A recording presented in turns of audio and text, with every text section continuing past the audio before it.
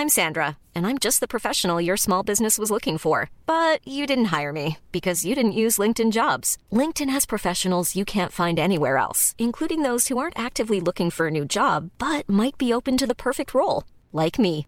In a given month, over 70% of LinkedIn users don't visit other leading job sites. So if you're not looking on LinkedIn, you'll miss out on great candidates like Sandra. Start hiring professionals like a professional. Post your free job on linkedin.com/people today. Hi, I'm Daniel, founder of Pretty Litter. Cats and cat owners deserve better than any old-fashioned litter. That's why I teamed up with scientists and veterinarians to create Pretty Litter. Its innovative crystal formula has superior odor control and weighs up to 80% less than clay litter. Pretty Litter even monitors health by changing colors to help detect early signs of potential illness. It's the world's smartest kitty litter. Go to prettylitter.com and use code ACAST for 20% off your first order and a free cat toy. Terms and conditions apply. See site for details.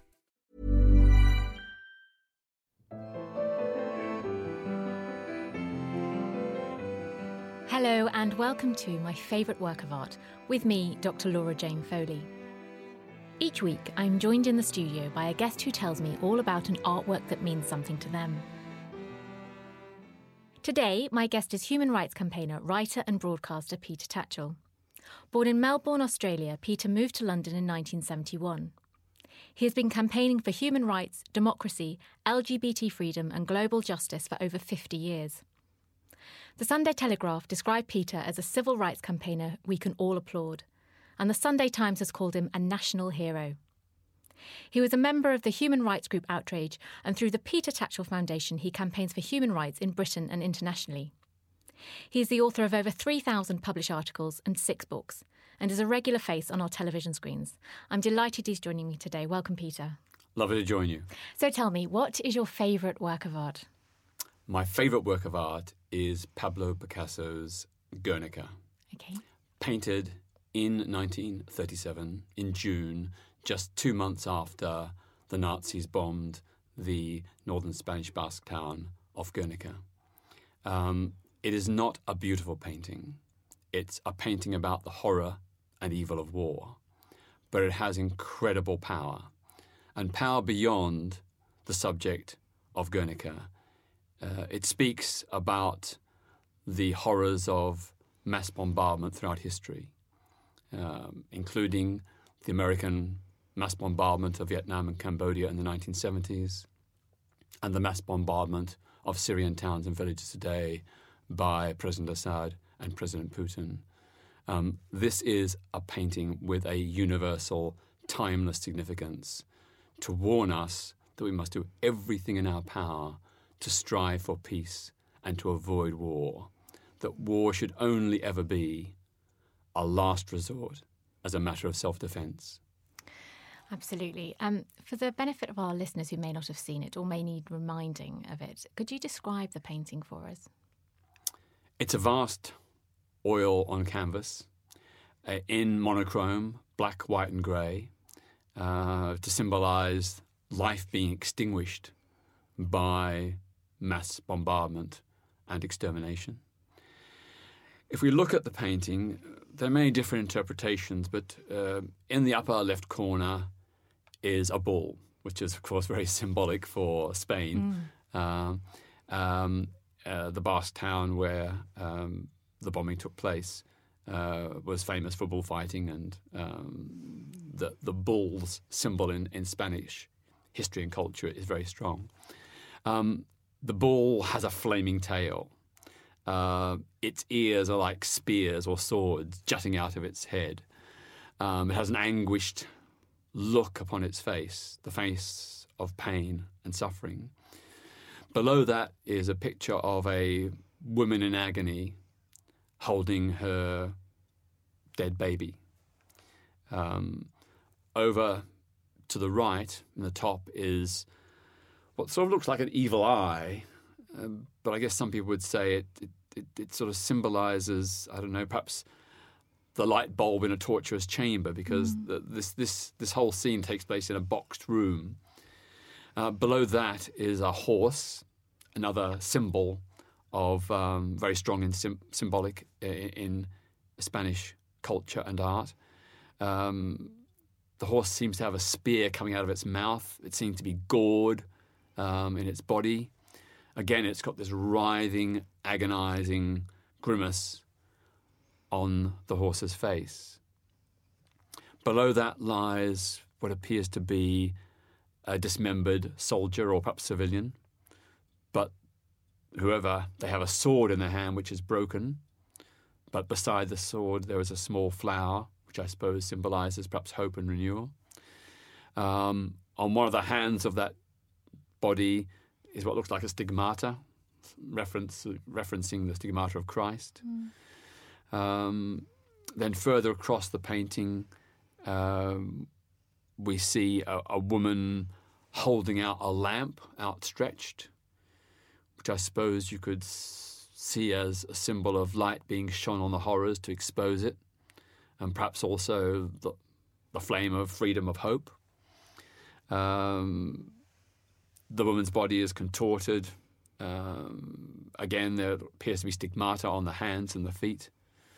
And then on the far right of the picture is a figure screaming with hands outstretched, perhaps symbolizing both agony but also protest and resistance, and reaching up to what appears to be a window, which I suppose is the outside world beyond this scene of horror and the place of escape. So there's a lot in that painting, and it is just a scene of utter horror. And it evokes in such powerful ways the horror of that Nazi bombing of the town of Guernica in 1937. Because Guernica, the town, was mostly full of women and children, and it was that Picasso read a newspaper report about it, because he was in Paris at the time, I think, and he read this newspaper report about the horrors of what had happened in Guernica, and was asked by the government in Spain at the time to create an artwork for their international expo, and this is what he created. I mean, this painting has huge resonance, doesn't it, through history? I mean, Guernica wasn't a one-off, was it? Absolutely not. And I think that's why this painting has such a universal message to all of us in all cultures all throughout history, that war is not glorious, it's horrific. People and animals suffer, women, children, not just combatants. And in this painting we see a picture of war that is, I suppose dystopian. In many ways it looks hopeless and despairing. But I guess the idea is to try and evoke the horrors of war in order to expose what was done in Guernica, and to encourage people to never accept that war is inevitable or desirable, that we must fight to resist it. And as I mentioned, these scenes of horror have been played out so many times, since Guernica, in the conflict in the former Yugoslavia in the 1990s, in Sudan and Darfur in the early part of the 21st century, and of course, very horrifically today in Syria. This painting could be a representation of what is happening in Syria right now as bombs rain down on innocent civilians, and those who love and believe in democracy and human rights, who marched in 2011 and march every single Friday in the liberated areas. This is their experience. This is what has happened similarly to the people of Homs, Idlib, Aleppo, and many other towns and cities. Do you remember the first time you saw it? I do. I was probably about 18 or 19, and I'd been reading about the Spanish Civil War and its lead up to the Second World War, because this was, after all, what the Nazis did in Guernica was a test run for the Blitzkrieg they later used all across Europe. And I remember when I first saw it, it was in black and white, and I thought, oh, where's the colour? But then I learned, of course, it is a monochrome painting, precisely to symbolise the absence of life. In life and reality, there is colour. Picasso used this monochrome palette in order to show that war extinguishes life, that this is a scene which is anti-life, that these horrors are the negation of life itself. There's that. I mean, it might be an apocryphal story. I don't know if you've heard of it, but it was during the Second World War, and a Nazi soldier went to his studio, and he saw the painting in there, and he said, "Did you do that?" And Picasso said, "No, you did." Which I think it really shows the power of painting, and it's lasted the test of time. I mean, it's still displayed in banners, and people have the posters of it when they go on marches. It's still now, all these years later, is a very strong anti-war image. It's a hugely powerful painting, and I think that shows the power and the possibilities of art. Has art, apart from this painting, has art been important in your life? Well, of course, when I left school, my first job was in art and design. I had to leave school at 16 because my parents couldn't afford to keep me on. They needed me to go out and earn money. So I wasn't able to go to art college or university. But I ended up working in a department store in the design department, designing windows, interiors, logos, and so on. So art was my great early passion. I can't say that Picasso particularly inspired me, but I was very much influenced by surrealism. So in a lot of the windows and interiors I designed for a big prominent department store in Melbourne, Myer, they had quite sort of very unorthodox themes. I remember I was called before the senior managers who protested over some of my windows, saying that the surrealism of them was upsetting shoppers and customers walking by. To which I said, well... So provocative even then, Peter. It's made them stop and think. Absolutely. So we had a bit of a conversation. In the end, they said, OK, keep it, but just don't do it every time. So have you used art through your career? I mean, the idea of direct action, the idea of trying to get your message out there and protest. I mean, how have you used art? How have you used it in your life? Well, in organisations I've been involved in, like the Gay Liberation Front in the early 1970s, Outrage in the 1990s, and many other campaigns, I've always seen the visual arts as being a very important way of evoking a message, reaching a wider audience than a simple political slogan. So a lot of the campaigns that I've been involved in use graphic art and graphic design as a way of communicating a message. Outrage, the LGBT direct action group in the 1990s, was pretty famous for producing very stunning posters, leaflets, stickers and fly posts, which sought to use art and graphic design as a way to get a message across, using arresting images, using very innovative typographies and so on. To give you some examples, the mass queer wedding which we organised in Trafalgar Square in 1991 involved us producing wedding invitations. These were based upon traditional wedding invitations, but with lots of quirky, innovative, stylistic inventions of our own. It certainly grabbed people's attention and led to over 200 couples turning up for that mass wedding. Another example was the campaign against the ban on LGBT people in the armed forces, where we used the Lord Kitchener World War I poster, but revamped it in a modern style to say that the queer army of liberation needs you. Would you say you are creative then? Creativity has always been central to my life. I like to create things, to invent things, to cross boundaries, to innovate. Now, initially, when I left school and I was doing art and design, that was my form of creativity. Since then, I've transitioned to do human rights campaigning. But I see that as another form of creativity, only I'm not working with a painter's canvas and oils. I'm working with society. I'm seeking to transform society, to remake society in a way that hopefully is better for me and for other people.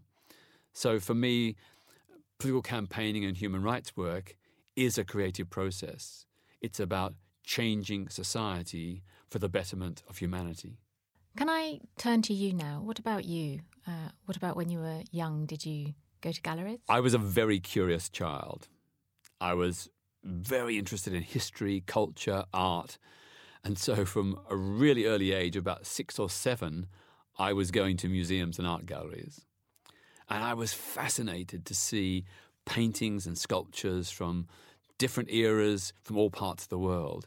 For me, as a young boy, it was incredibly exciting to go to art galleries and see paintings from all over the world, from different eras and epochs. This was not only an enlightenment for me in terms of the subjects of the paintings, and in particular often the beauty of that art, but also it told a story about the painter, their own background and history, the context of the painting. These were all things that really fascinated me. So that really began my interest in art and design.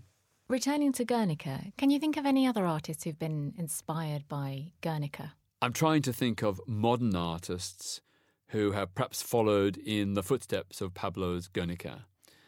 And I suppose the name that comes to mind is Peter Kennard, the photomontage artist, who also used art to evoke the horrors of war, to show its futility, its evil and suffering.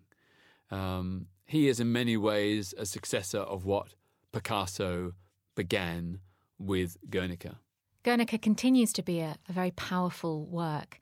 Wasn't there some incident at the UN? A full-size tapestry of the Guernica painting hangs in the United Nations headquarters in New York at the entrance to the Security Council room.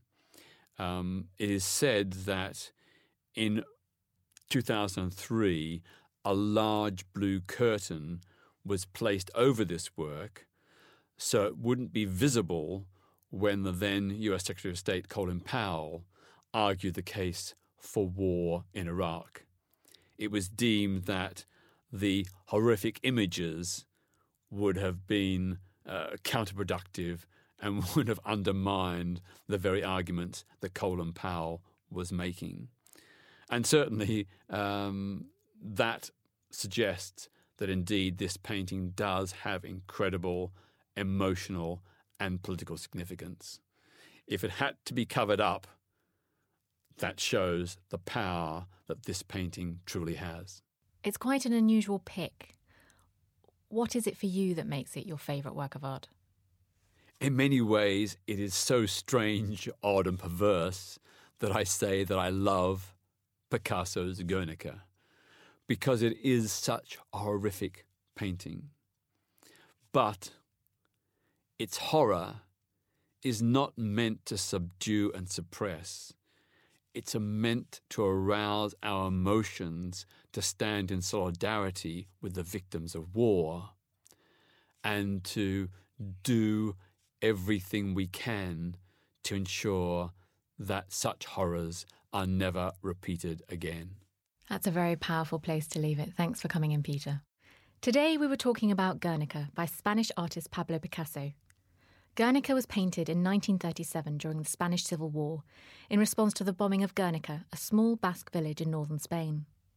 The large monochromatic mural measures 11 foot 5 inches by 25 foot 6 inches and is considered to be one of the most powerful and moving anti-war paintings ever created.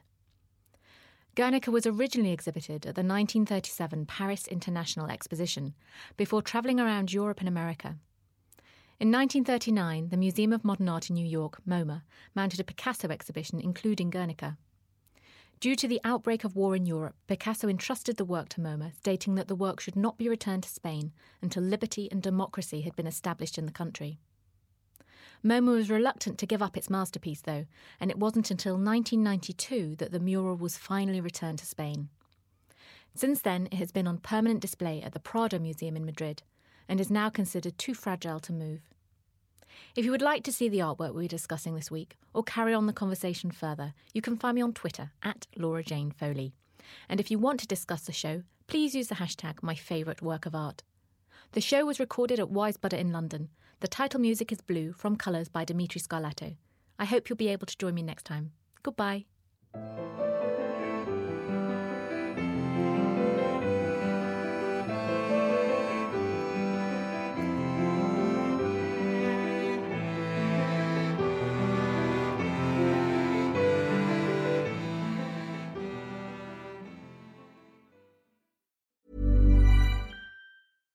Hi, I'm Daniel, founder of Pretty Litter. Cats and cat owners deserve better than any old-fashioned litter. That's why I teamed up with scientists and veterinarians to create Pretty Litter. Its innovative crystal formula has superior odor control and weighs up to 80% less than clay litter.